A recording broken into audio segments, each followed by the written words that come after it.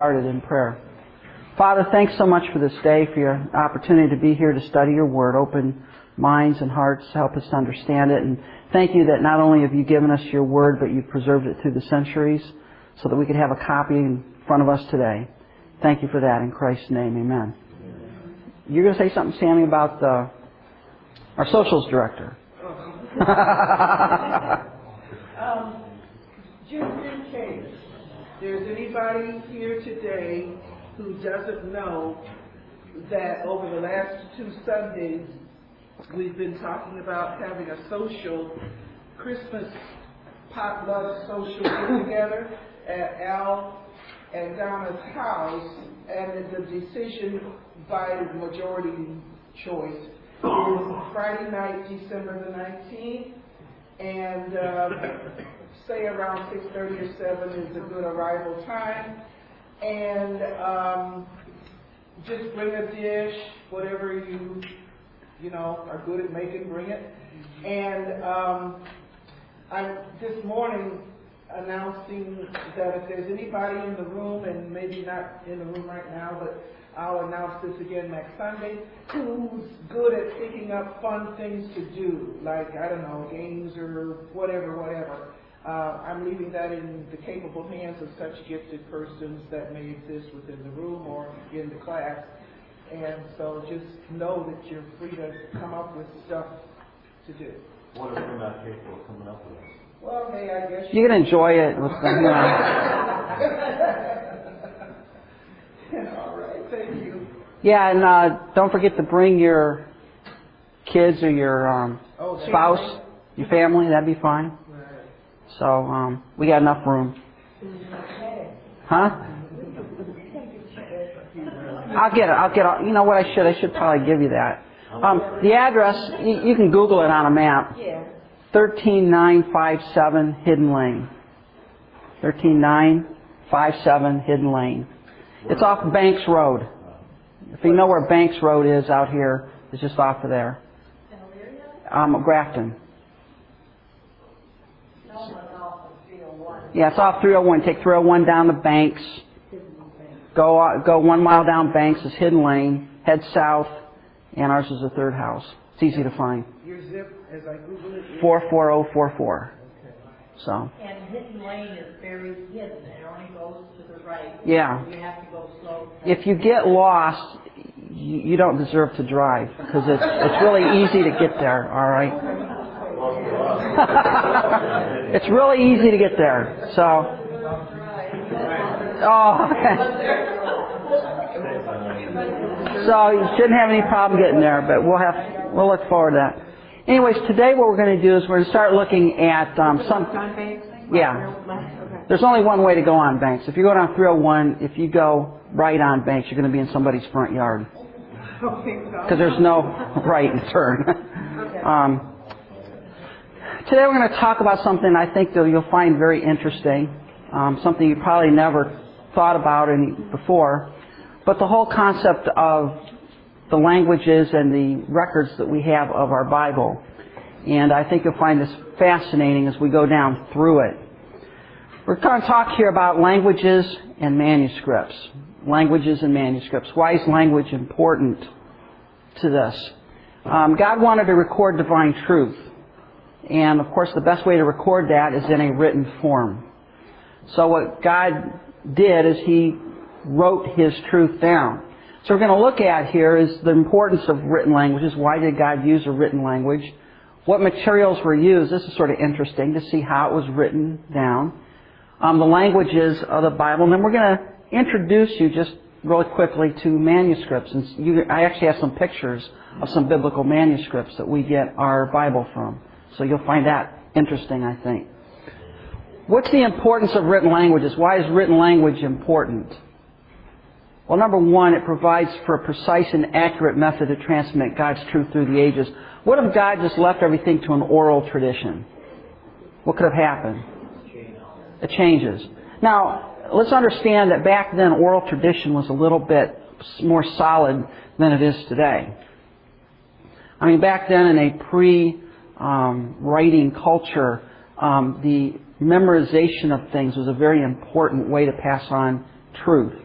And it was passed on pretty accurately. There wasn't any, gross distortions that you see, today when we're talking about things. I mean, today, if a story is more than a year old, it's all out of whack. Back then, it didn't work that way.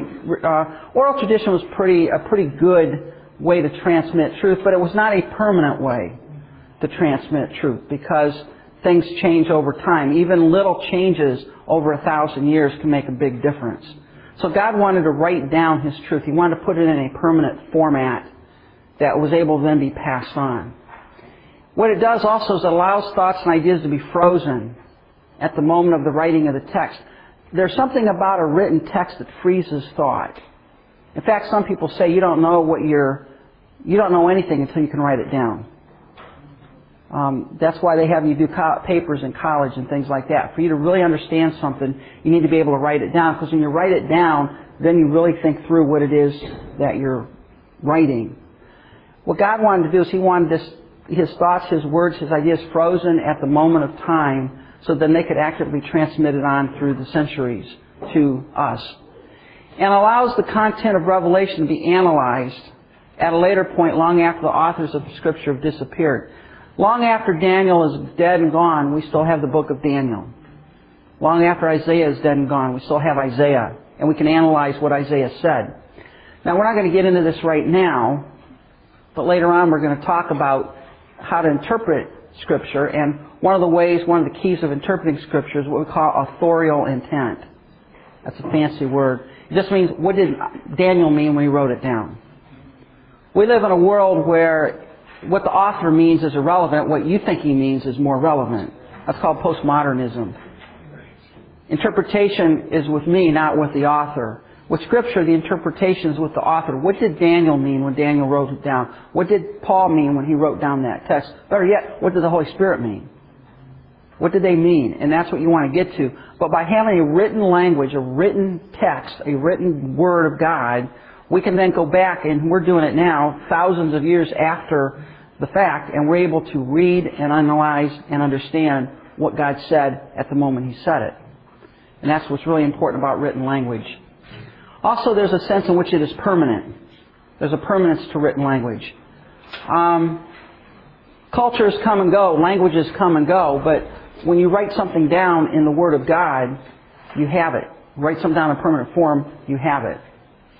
It also eliminates what we call here a single point of failure. All right? If Isaiah died before he was able to pass his truth on, what would have happened? He'd lost it. It would have been gone. And by having multiple copies of the truth, right, it eliminates a single point of failure. If I lose the Isaiah scroll, the original, I still have a copy of it somewhere, or a copy of a copy. All right? In computer jargon, we call that backup. All right? We have copies. And depending on the medium, the text can be preserved for hundreds or thousands of years. We've got manuscripts that are 2,000 years old. All right, so it's pretty permanent form. If you chisel it in a rock, it can last a lot longer. We don't have, by the way, Isaiah did not chisel Isaiah into a rock. He wrote it on parchment probably. But anyways, what it does, it preserves it for a long period of time. And we have some of these very old manuscripts. Yeah. Could you go back to, I guess it's me, but... Oop, I missed one. Yeah. On the second point, the single point of failure, what if Isaiah or whoever that wrote all the 66 anyway had died before it was finished, but somebody discovered it and made it permanent? Mm-hmm. I mean, I guess I got stuck at the point when you asked what if Isaiah had died, what would have happened, and we said it would have been lost, or that was the general answer. Well, I guess the bigger point here is what would have happened if the only scroll that he wrote was lost. Oh. That'd probably be a better way to think about it. Okay. I mean, we got God superintended the transmission of truth, right? So He's not going to let that happen. True. But one of the things, here's a good example in Jeremiah. Remember, if you read the book of Jeremiah towards the end there, Jeremiah takes his book to the king. And I always get the guy wrong. Jehoiakim, I think, Chin is the one. Yes. And he takes it to him, and he didn't like it, so he takes a penknife, cuts it up, and burns it in the fire there. And God says, don't worry about it. I'll have you go back, and I'll give you another one, and we're going to add some chapters about Jehoiakim there. So God preserves His truth. It's not going to... You don't need to worry saying, man, maybe there should be 67 books. Maybe we lost one. You don't need to worry about that. God has preserved His text. But when you step back and look at it from a larger perspective, by having written languages and written text and copies of those texts, it aids in the permanence of that, because you don't have one text that can be lost. And God has superintended that whole process, understand? All right? So don't worry about missing a text somewhere. The other thing written language does is it gives you objectivity. In other words, if I pass a story on, that story is subject to my own interpretation. It's subject to the way you interpret it. But if I write something down in a permanent form, it's no longer subjective. It is more objective. You look at it, you can read it, you can analyze it, you can see what it says. All right? And that's what we have with the text. God has given us a written, permanent text that then, thousands of years later, we can go and read and look at. It's objective. It is not subject to the oral traditions through the centuries. It removes private interpretations from creeping into the text. The idea there is, when you tell me a story, I take that story and I relate it to someone else. What am I going to do as I relay that story to someone else? I'm going to add my spin, I'm going to edit it, I'm going to forget a fact, I'm going to forget some nuance. And then if that person passes on to someone else, it gets a little worse. But by writing it down, by writing the story down, that can't happen. It retains its objectivity. And it prevents interpretations from creeping in. They're there. And what this does is it makes sure that the Scripture we have, the words revealed, that God has revealed, are in their pure form many thousands of years later. We have a pure text. And we'll talk about what that means. Also, dissemination. By writing it down, what are you able to do? Distribute it.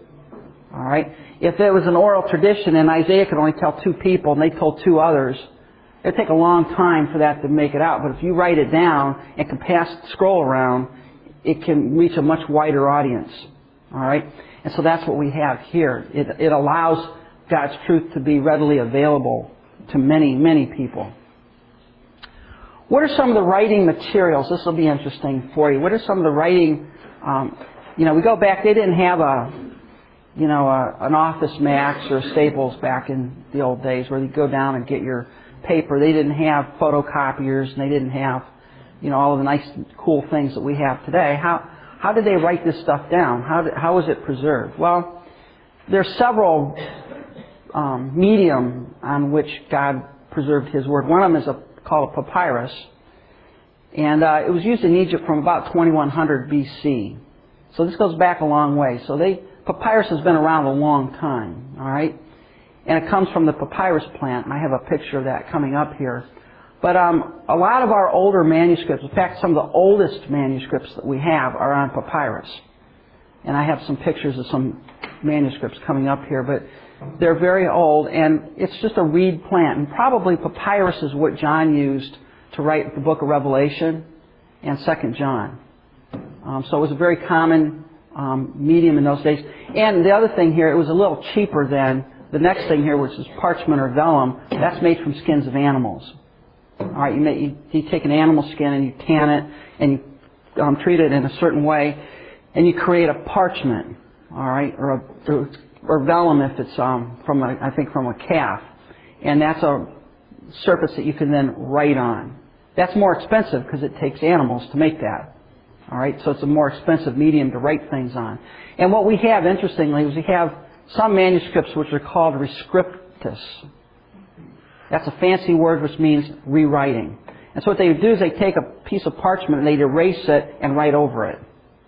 Because, sometimes the medium was just so expensive in those days that you had an old thing that you didn't want, you just erase it and write something new on it.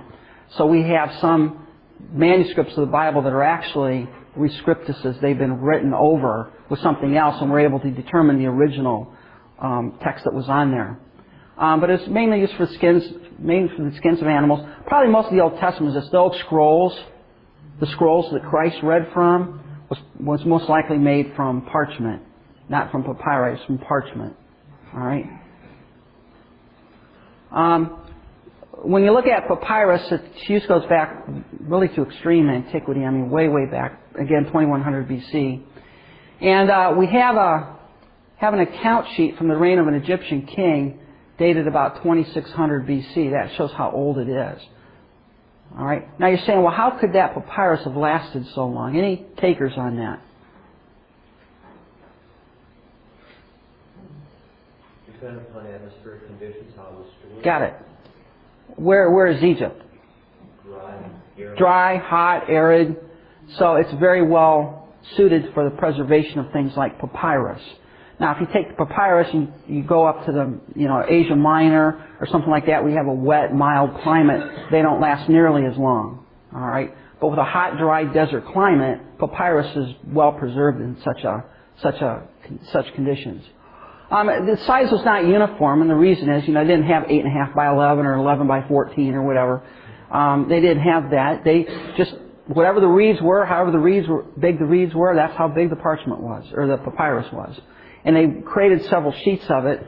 And what you could do is you could glue some of the sheets together to create a scroll. And we have some of those scrolls where you have several sheets glued end to end.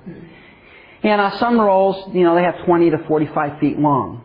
You remember the old scrolls where you roll it and work your way along. That was mostly papyrus, or in some cases parchments. But you could have some very long rolls of this stuff. This is what a papyrus plant looks like here. It's just these reeds. It's almost like a bamboo. And what they would do is they take them and slice them into really thin strips and lay them cross-hatched on one another and dry them and press them, and out pops a piece of papyrus that you could write on. Papyrus, how was it made? Well, what you did is you took the papyrus plant, you separated it into really thin strips. And the strips that were more towards the center were a little higher quality. So you had different quality of papyrus sheets, actually. You had the inner layer and the outer layers. Sometimes they would use the outer layers to create like the early form of wrapping paper. Where you'd wrap things in. They were not used to write on, but you could wrap things in. But the inner pieces of the plant were used to create this papyrus paper. And what you did is you laid them vertically. You take a table and lay the strips out vertically. And then you lay another layer horizontally on it. Press them down. And when they dried, they would sort of stick together and dry. And that way you would have a piece of papyrus where you had these. Think of taking a little weed or reed and just splitting it into really thin little strips and just stacking them on one another, and out pops your sheet of papyrus. So it takes a while to make them. You had different grades of papyrus in those days. Your number one grade was about 13 inches wide, about this wide, and several feet long. This will be on the test, so you need to remember these from. Just don't worry. This is just the idea here. Is there's different kinds of papyrus. There's different grades of papyrus that were used and produced. What they did later on is instead of having so many different grades, they would take the high grade papyrus and they would put it on the topmost layer, which you would write on, and the lower grade or the outer layers they put on the back to back it. So you had a high gloss front side and a not so good back side. While for higher quality sheets, it says here glues were made from fine flour unleavened bread, and you'd pound the paper thin, pound it. It's amazing, what we take for granted with paper. You go down to Staples, you get a ream of paper for a couple bucks, and you think nothing of it. And back then, it'd take you a long time to make something like that because you had to make it by hand. All right, and that's why, for example, when you look back in the early centuries, most people didn't own Bibles and books and things like that because of the expense. I mean, think of the expense of producing a papyrus scroll. Take somebody a month to produce the paper or the papyrus to write on. So only rich and wealthy people had these. Most of the ancient works were written on papyrus rolls. All right? And so you had the horizontal strips running, and that was used as the inside to write on. Later centuries, we have found something called a codex. Codex is a book. And instead of putting the sheets side by side and gluing them together, they would put a sheet, and then they'd put a sheet on top of it. So like a little book. And they would bind it a little bit, and we'd have a codex. It's called a codex. And think of that, just several sheets of papyrus stacked on one another with probably a binding, and it would be like your early book, idea of a book. Now, due to extremely arid climate, Egypt, it was a perfect place to preserve these, right? So where would you expect to find some of the oldest manuscripts of the Bible? In a dry, arid climate. Very arid, very dry. And what we have is we've got many documents, fragments found over the years that go back almost right up to, right to the Old Testament times.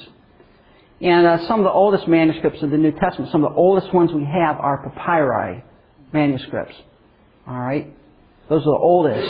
And the reason being is because they were preserved in a hot, arid climate for so long. All right?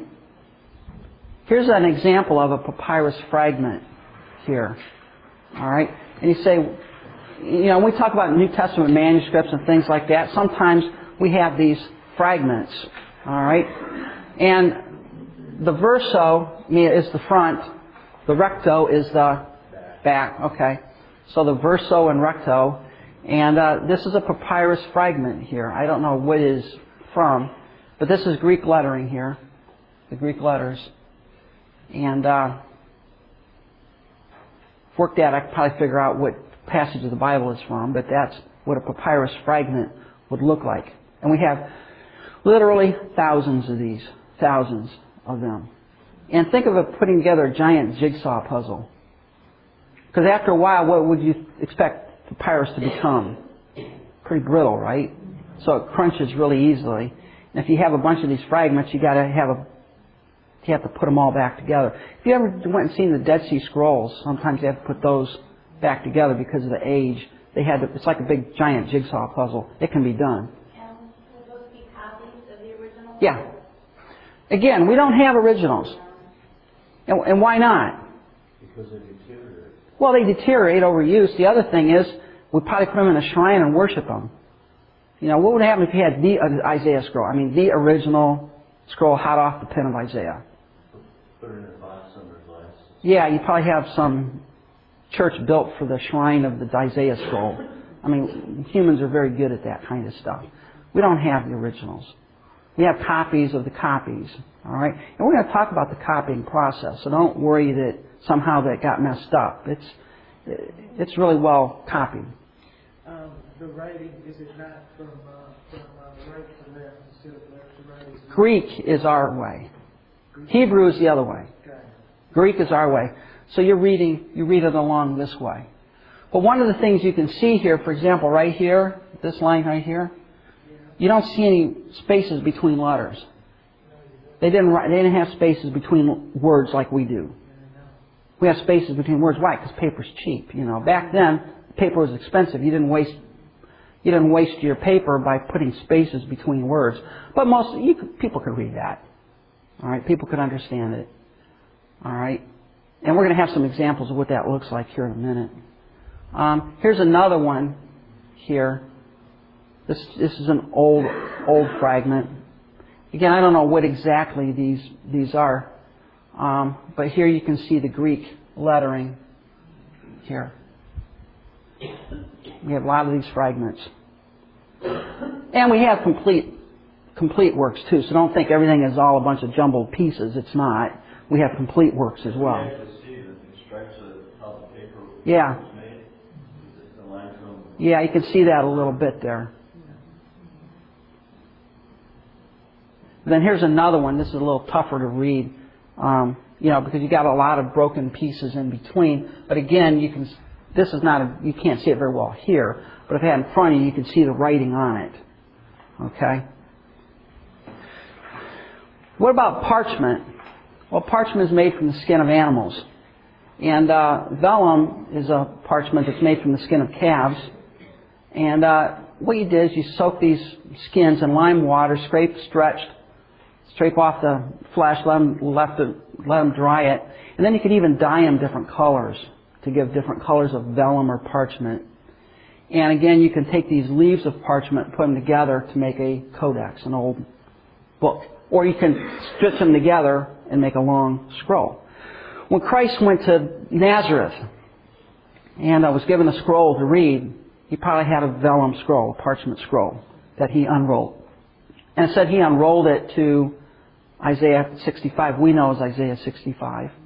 He unrolled it to there and began to read from the scroll. All right? But most likely what Christ used was a parchment scroll. And where you found those are in synagogues. Each synagogue would have a scroll that they would keep. It would be a Torah that they would venerate and protect and keep. Again, not everybody and their brother had a scroll. You didn't take your scrolls to Sunday school in those days. You didn't have them. All right? The church had a scroll. You didn't have it. The idea of you having your own Bible is a relatively new concept.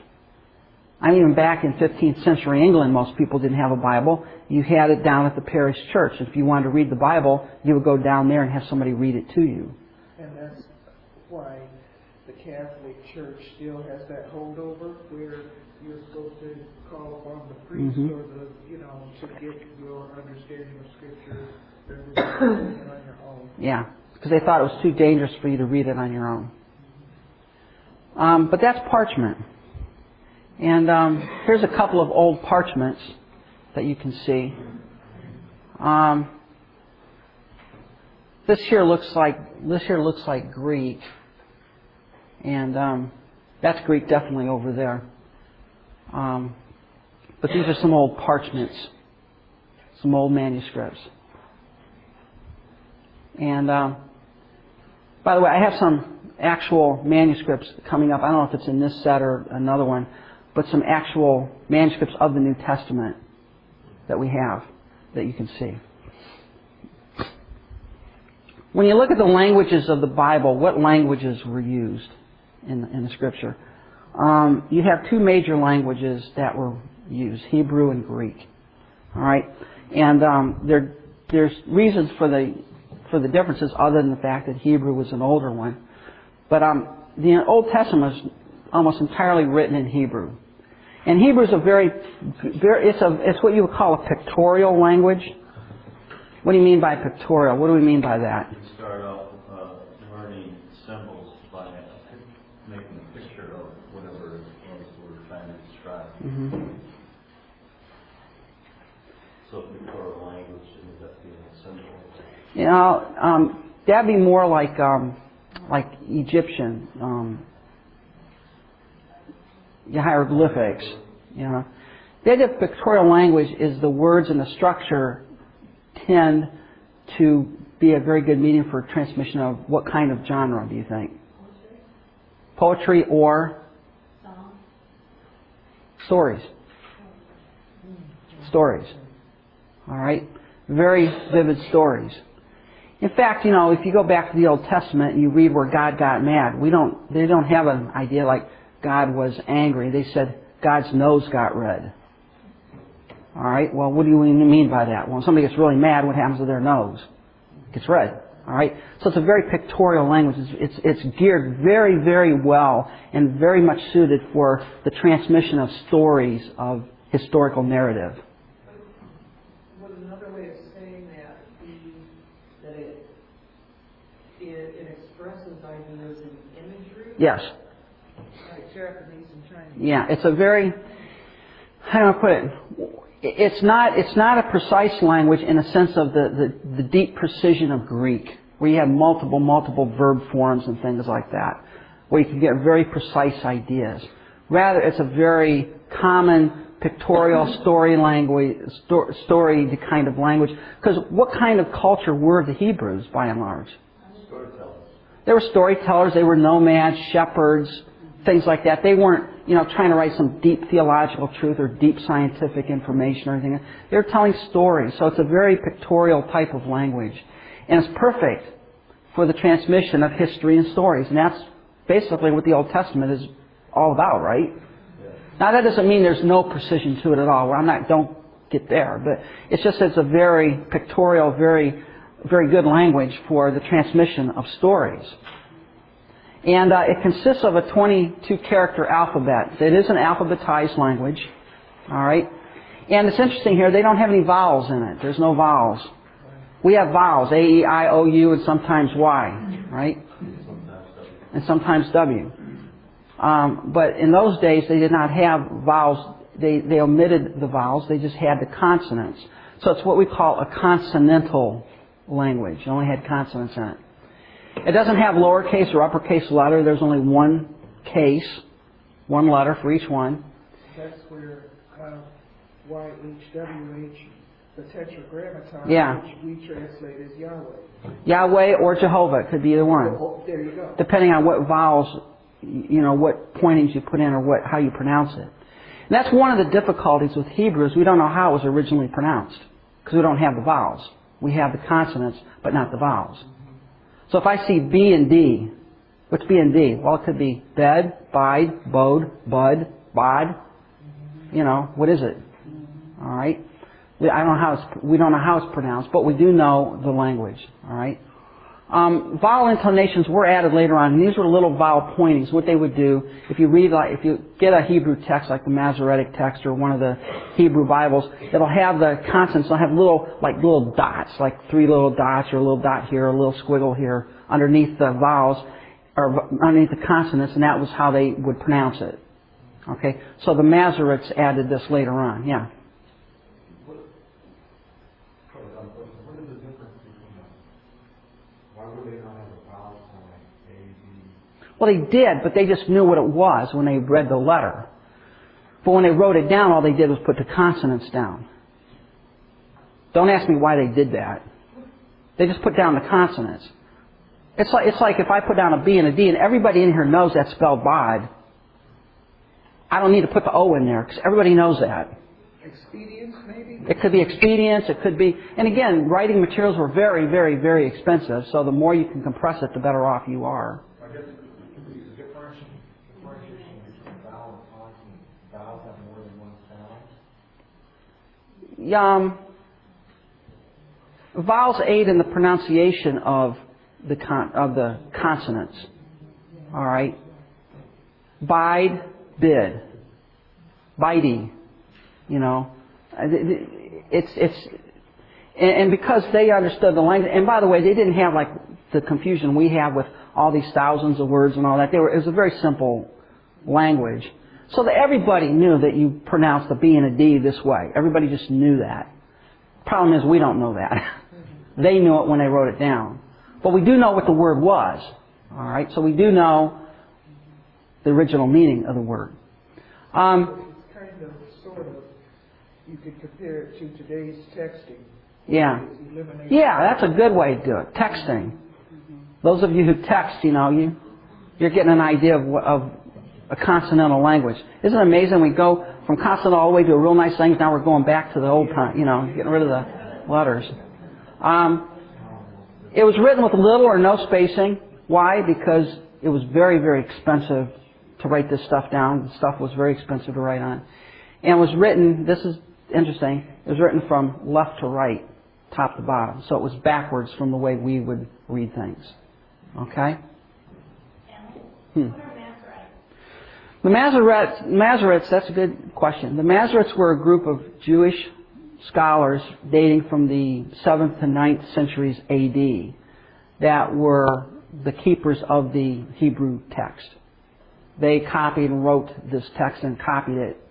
And in order to aid in the pronunciation of some of the words, they guessed at what the original sound was for the words, and that's why they put the vowel pointings in. They call it vowel pointings that they would put in there to help in the pronunciation of it.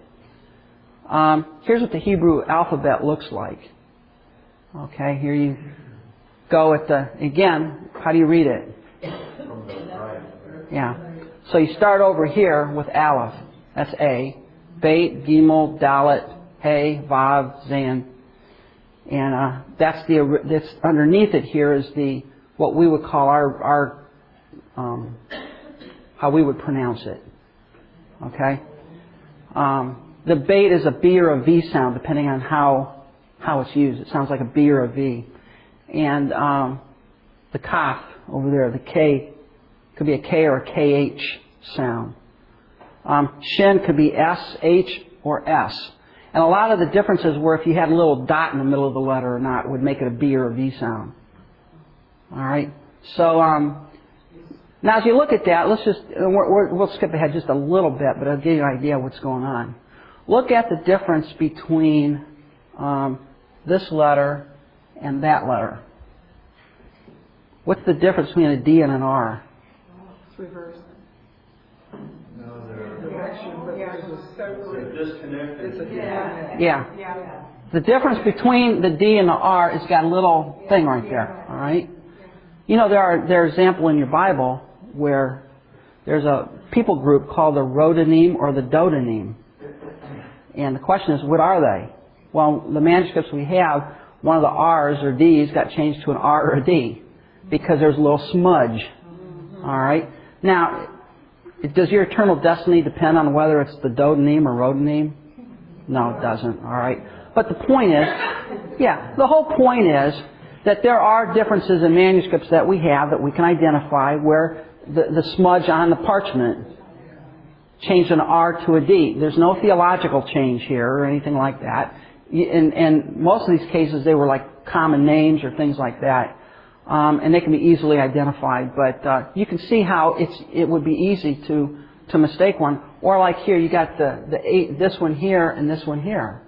I mean, if you got a little smudge on your paper, your H goes to a CH. All right? So you can see how that works a little bit. Well, The jot and tittle up there somewhere. yeah, the jot, the tittle is this little thing right here. And the jot is, I think, the yod. All right? Which is where iota comes from. Yeah. So that's the Hebrew. It looks like chicken scratches, doesn't it? It's a whole different way of reading. Here's the Dead Sea Scroll. You probably can't see it very well in your copy. But here's the Psalms from the Dead Sea Scrolls, Book of Psalms. And I don't know which psalm it is, so because I don't read Hebrew, but you would start here and you would read across. And then you go down here and you'd read across. Like that way. But that is what the Book of Psalms would look like from the Dead Sea Scrolls. Which, by the way, is virtually identical to the Psalms from the Masoretes that they had. Very little difference. All right? But you can see, like on a paper like this, a dark paper, you know, if you just get a little smudge or a little ink blot, you know, a letter could, and you're the guy that's got to come along and read it the next time, you could mistake it. Think of trying to read a doctor's signature, you know. That's what I was thinking. Yeah. Or maybe you're writing, you know. What did I write down? Is that an I or I don't know what that is. Aramaic is another language that was used to write stuff down. Part of Daniel's written in Aramaic. Part of Daniel's written in Aramaic. Aramaic was a consonantal language, much like Hebrew. In fact, it's very close to Hebrew. Very, very close. A sister language. And really, it was, if you want to think of it, this was the common language of the people. When Christ spoke, He probably spoke in Aramaic. Christ did not speak in Greek. If you think about, The Passion of the Christ by Mel Gibson, where they spoke Aramaic, that's probably what he spoke, Aramaic. It's very much like Hebrew. It was the common language of the people. You had the common language of the people, and then you had Hebrew was the religious language, and Greek was the language of commerce. And then, of course, you had Latin. Most people back then, a lot of them were multilingual. And if you were a scholar or something like that, you were definitely multilingual. You could read multiple languages. And what you find in the Bible is that Aramaic was in those passages of Scripture that dealt mainly with Gentile type of things. For example, Daniel 2:4 through 7:28 is written in Aramaic. And that had to do with the Gentile world powers. And that, of course, also has Nebuchadnezzar's confession of God in there. All right? Ezra 4 and Ezra 7, I think these are the decrees for the Jews to go back. I think that's where these are at. And that was written in Aramaic. So there's a few sections of the Old Testament that are Aramaic. All the rest of it was Hebrew, but Aramaic and Hebrew are very much alike, look very much alike. All right?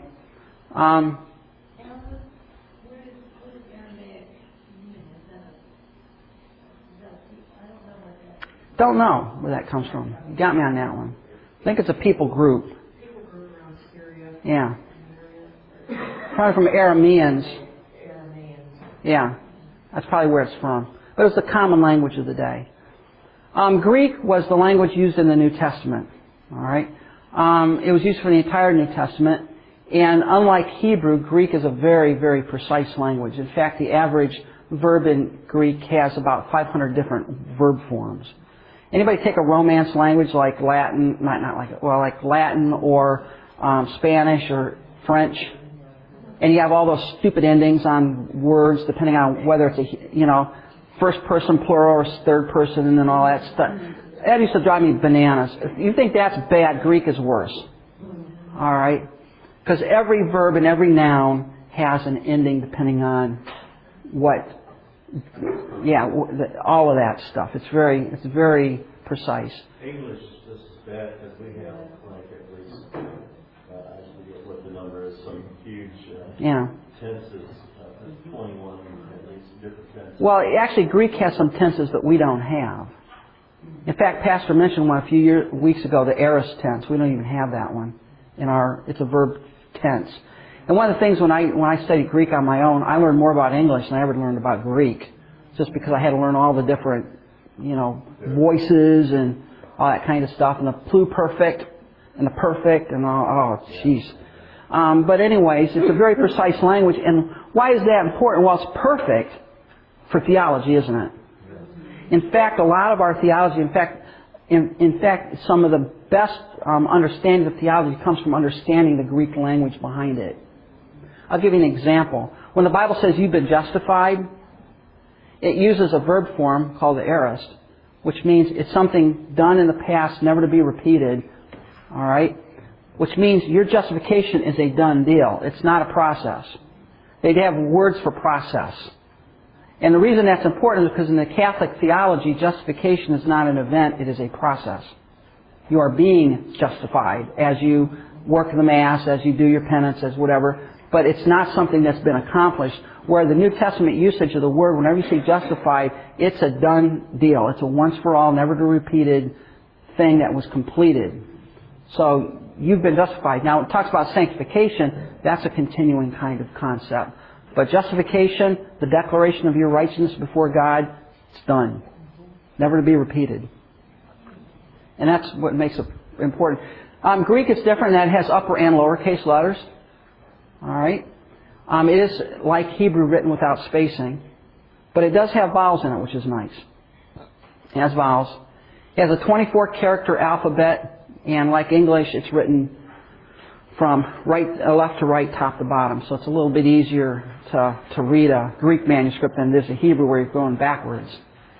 This is what the Greek alphabet looks like. All right. Alpha, beta, gamma. If you take any kind of math or anything like that, your alpha, beta, gamma, delta, upsilon, zeta, eta. And some of them you have the PH sound here, the phi, the chi, the psi, the PS sound. By the way, these are the uppercase letters. They also have lowercase. Here's the upper and lowercase you can see here, where you got your M and your N and your different ones. All right. And one of the things about Greek too is that sometimes letters change form if they're on the end of the word or not. For like the S sound, the sigma here,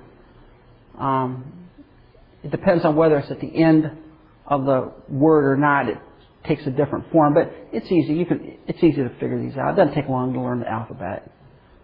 Usually if you're taking a Greek course, the first lesson is you learn the alphabet. You come back to the next lesson, you've got your alphabet done. So, here's a textual example, just to get an idea how this looks. All right. Think about our John 3:16. All right. If it was written without any spacing between the letters, could you read that?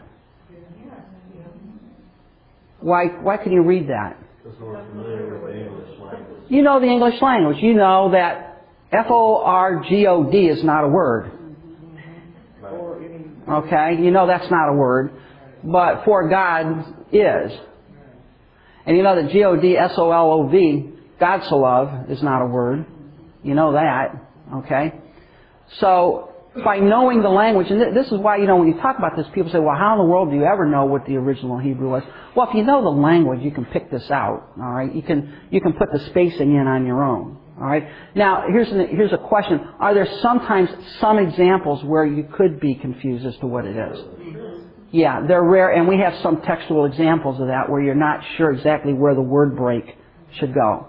But again, that doesn't affect any of your theology.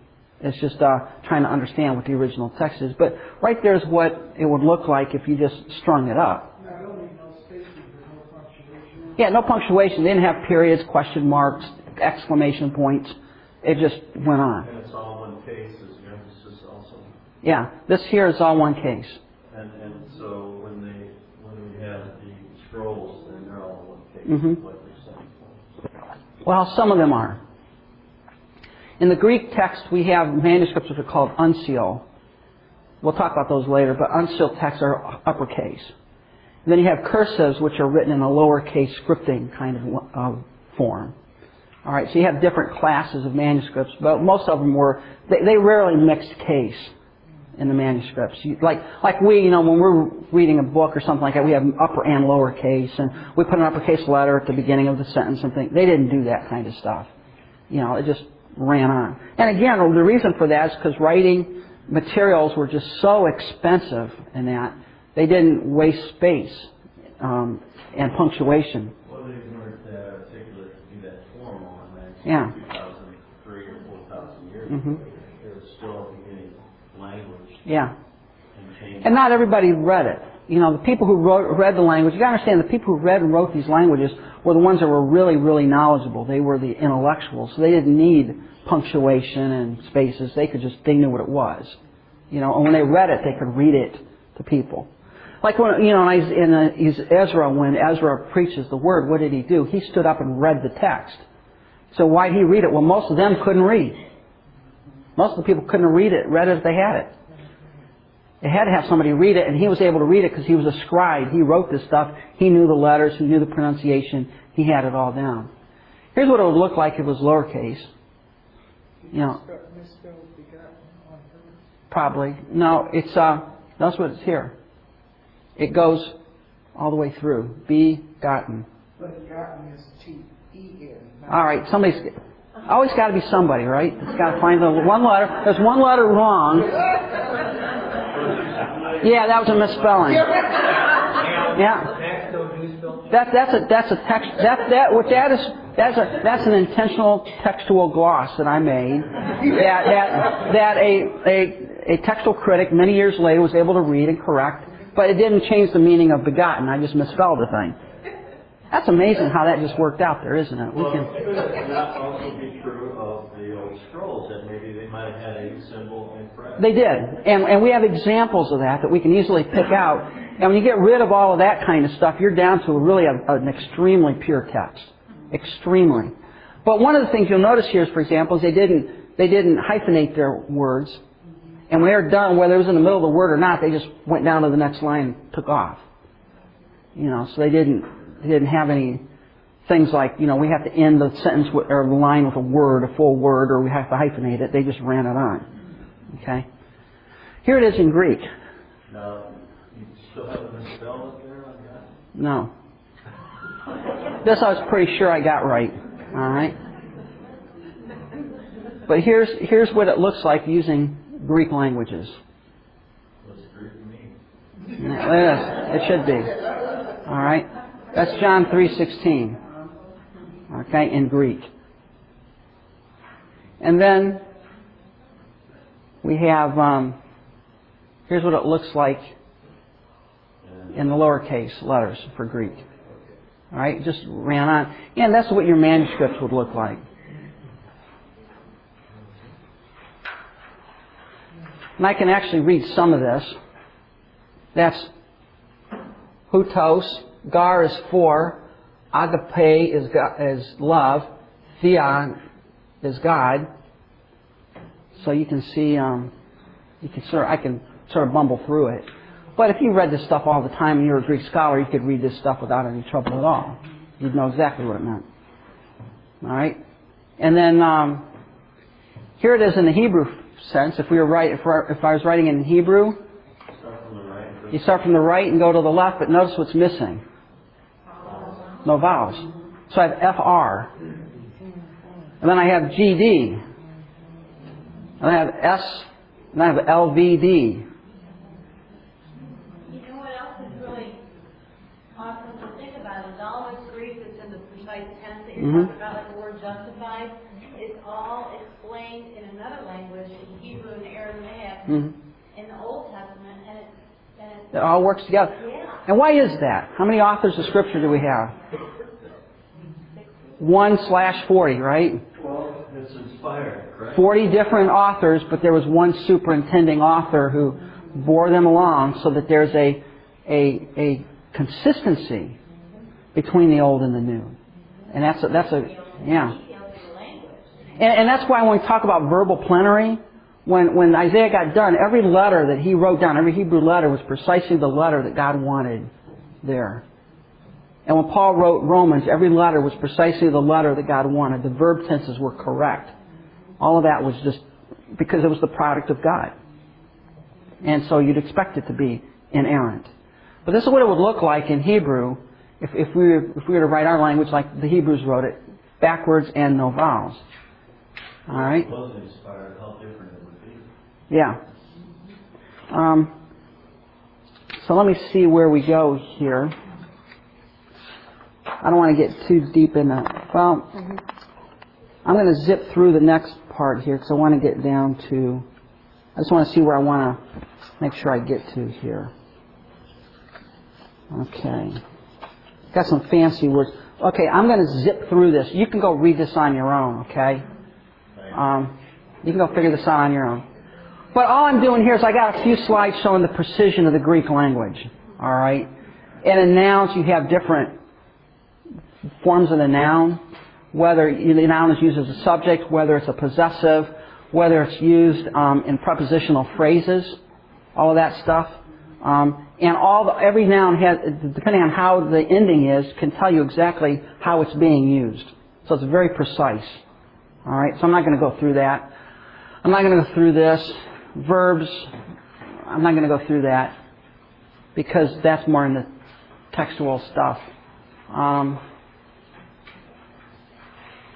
But basically, the whole upshot of those few slides I missed, and you can go back if you want to and look them over, is that Greek is a very precise, very accurate language that really nails down exactly what is being said, so that there's no possible confusion as to what God was trying to say.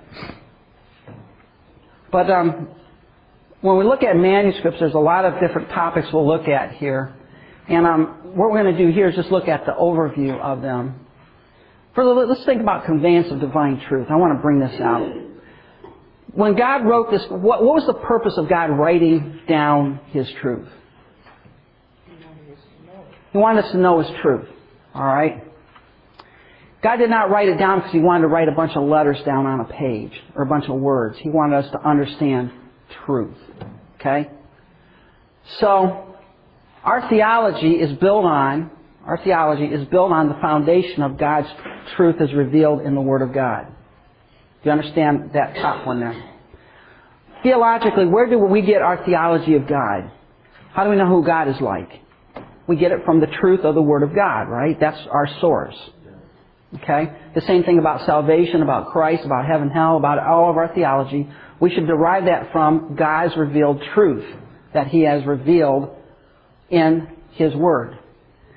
How has God revealed that truth in His Word? How has God revealed us to Him? Or Him to us? Well, He wrote down the various concepts and ideas that we have in the Word of God. You go to Isaiah chapter 40 through 48, you find out about God's omniscience. You find out about God's power. You find out about His omnipresence in Psalm 139. Okay? So when you put all of those things together like we've done with the doctrine of God or the doctrine of Christ or the doctrine of the Holy Spirit, These concepts or ideas come from the text of the Word of God, the text of the Bible. And what does that text consist of? Words, paragraphs, sentences. All right? And what do those consist of? Letters. Okay? Now, one thing, and we'll show this later on in a different slide, is that there's a redundancy to the Word of God in this sense. If I want to teach you the deity of Christ, how can I do that from the Bible? And why? Memory. Well, I can do it from memory, but where do you find the deity of Christ in the Bible? That's like a witness unto itself. Yeah? Verification, validity. How many passages deal with the deity of Christ? John. It's all through the Bible. There's a lot of them. All right? You know, we were talking a few minutes ago about the consistency of the language. Mm-hmm. Another language translation. It's rooted in the fact that God is the supreme author. Mm-hmm. We call it His Word. Yes. If you think about how we learn to know each other, it's through communication. Mm-hmm.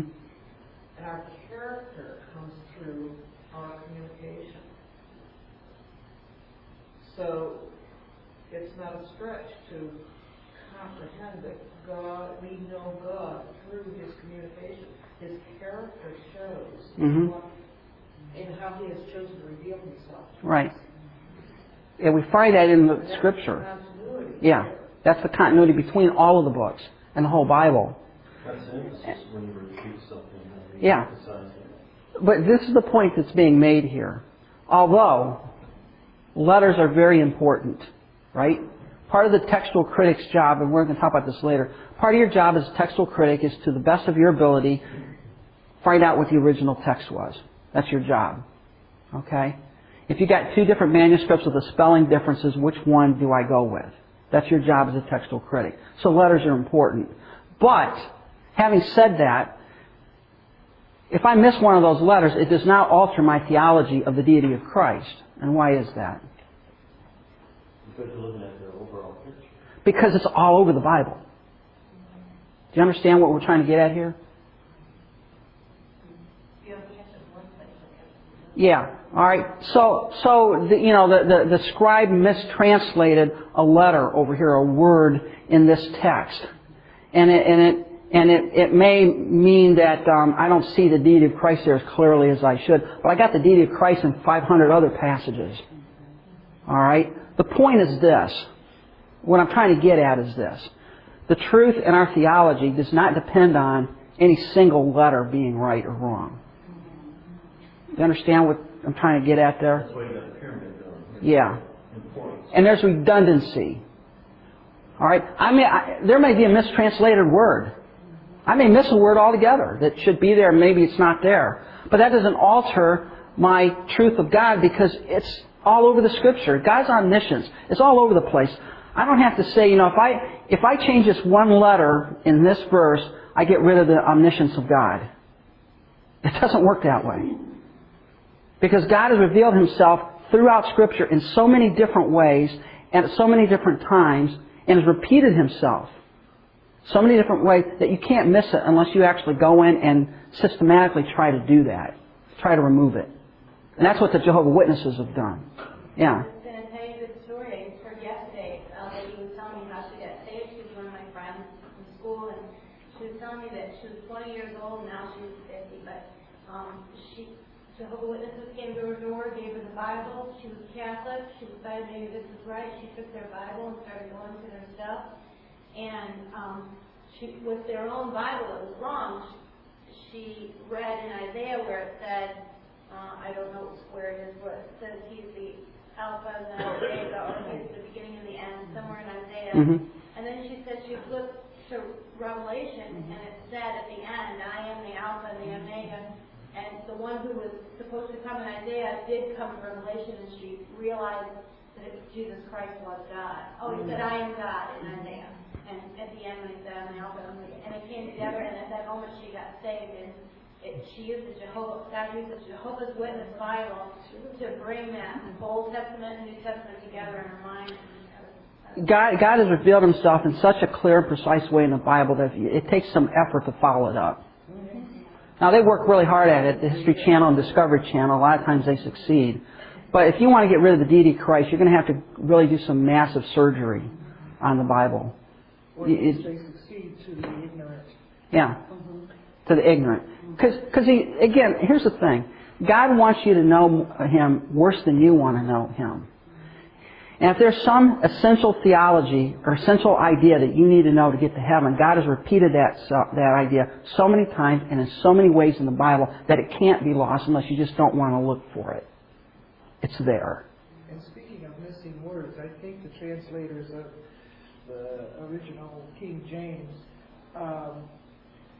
came across that problem because in italics were filled in words that weren't from the original. Yeah, and usually they were filled in because the original, and whenever you go from one language to another, we're going to talk about this, you go from any language to any language. There are certain ideas and concepts that don't translate very well. You have to fill in using italicized words. It's not that those words weren't there, but the idea was there. But in order to translate them into English well, you need to add something, and that's what was done there. But we'll go through that. The whole point here of this slide here is just to say, when God revealed Himself to us in manuscripts, in His written Word, the letters were important, the words are important, but the theology does not depend on any single letter or any single word, okay? So that even though there may be some confusion, and we're going to talk about a few textual passages where there is confusion on, well, what letter is it or what word is it, we're not impacting any theological concept. We're not getting rid of the deity of Christ. We're not getting rid of the blood atonement. We're not getting rid of God's omniscience. We're not doing anything to any of those doctrines because they're throughout Scripture. It might bring more clarity. It may bring more clarity or something like that, and there are a few situations where we have those. But again, no theology is altered. Okay? Because how do you get to heaven? You get to heaven by having a relationship with the living God. Where do you get that? You get it from the Word of God, which tells you who He is like, what He is like. It tells you how to have a relationship with Him. And that is repeated in so many places in the Bible that, again, one letter or one word is not going to cause any theological change. All right? So, that's one of the things that a lot of times people, they get really excited about, especially some people on the King James only crew, that, if I don't get that one word right, you're damned forever. Where do you get that? That doesn't make any sense. In fact, I was listening to a friend of mine, pastor of a church that he used to go to, believes that if you're not saved using the King James Bible, you're not saved at all. You can't be saved unless you're saved out of the King James Bible. All right, now that's wacko. All right, but there are people that believe that. When we look at manuscripts, and we'll go through this a little bit, these are just some terms to know. Personally, some of you may find this a little boring. I find it fascinating personally. But, the Bible that you pick up came from something. It came somewhere. And it came from these manuscripts that we have. Just some words when you look at... and by the way, the History Channel, Discovery Channel tosses these words out too, so I know you're all smart enough to understand what we're talking about here. But a cursive, what's a cursive? It's scripted. It's a scripted language. And what happens is that came much later on. So by looking at a text, and this is one of the important things, by looking at a manuscript and looking at the writing style, the medium on which it is written and that, you can pretty much identify the time period that manuscript comes from. All right? Because cursives did not come into vogue until about the 9th century A.D. So if I have a cursive manuscript, that makes it somewhat late. And a cursive, again, is more like a scripted, like we write in script. All right? A gloss. What's a gloss? G-L-O-S-S. That's just a mistake, an error. We saw one today where I misspelled begotten. That was a textual gloss. I misspelled the word. Do we have examples in the Bible of misspellings? Absolutely. We have some of those. Also another, yeah. So the gloss is in itself a mistake? It's not what you have here? A gloss is a mistake, but this, I've just read the explanation here. There's two. A gloss is an error. But also sometimes, here's what would happen. I have a manuscript, I'm studying manuscript, and I make a little marginal note. Okay? How many of you make marginal notes in your Bible? A lot of you make marginal notes. Now, pretend that we didn't have the printing press and your granddaughter or grandson got your Bible and had to make his own copy. What might he do? He might write in the margins also. He might write in the margins also, but what might he do with your... He might add your note into the verse. We have examples of that we can find, we can pick out. One good, probably, example of this is the John chapter 5, the pool of Bethesda, where it talks about an angel going down into the water and disturbing the water. No manuscript, no Greek manuscript that we have has that phrase in it about the angel going down into the water. But probably what happened? Well, somebody had it and they said, I remember Grandpa telling me about, the legend was that there's an angel that went down into the water. They put a little note in their margin, and then the next guy that comes along and gets that manuscript adds it in to the text. We can pick those out. Those are simple, easy to pick out. There's not a lot of them, but it happens. All right, that's what a gloss is. Hypothesis is a brief introduction to books. You got a lot of this in the Psalms, right? Psalm of David when he was running from Saul. You see those little headings on the Psalms? That's what that is. A lectionary is a lessons. This is interesting. If you look at what's a lectionary, and from a Catholic background, you have your little catechism and lectionaries that you go through, your little, like Sunday school material. Well, that's what this was. In the early church, they had these lectionaries that they would write, that they would copy Scripture in, and then they would use to teach people. And we have a lot, and by the way, there's a lot of quotes of the New Testament in these lectionaries.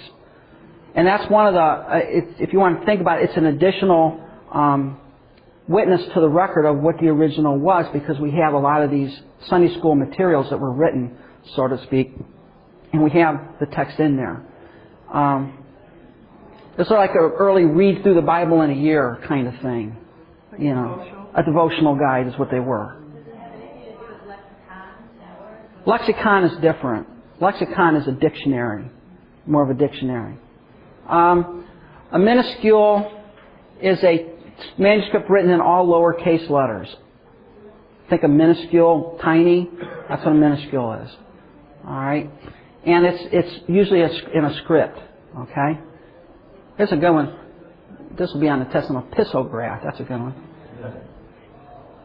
All it is a scroll on which you have writing on both sides, a papyrus scroll. So you'd have writing on one side, and then you flip it over and have writing on the back side. All these words, by the way, will be used later on when we talk about transmission of the text. Conflation. What do you think of conflate? Expands. Okay? Now, here's a question for you just generally, and we're running out of time, so we might have to pick some of this up next week, but don't worry about it. Generally, all things considered, would a text tend to inflate or deflate over time? It would tend to inflate. Why? Because people want to try to create clarity. Got it.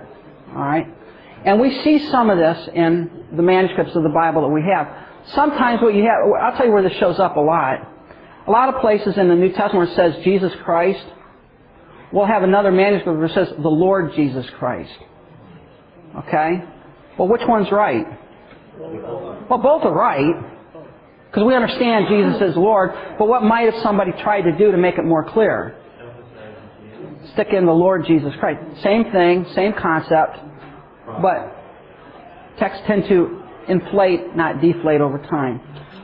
We're out of time. We'll pick up this discussion next week. Important definitions. Yeah, important definitions. And like 6 pages left. Yeah, and we'll talk about, this is an interesting thing next week, we'll talk about how the text was copied. And you'll get an idea of just how precise these people were in copying this text and how meticulous they were. And it shows just how clear and how accurate we have our text of Scripture. So let's stop here and close in a word of prayer. Father, thanks for this day, for teaching us, for being with us. Help us to think about what we've learned today and understand that you have gone to great lengths, not only to give us your word in the first place, but to preserve it through the centuries so that we have it in front of us today, and we thank you for that in Christ's name. Amen.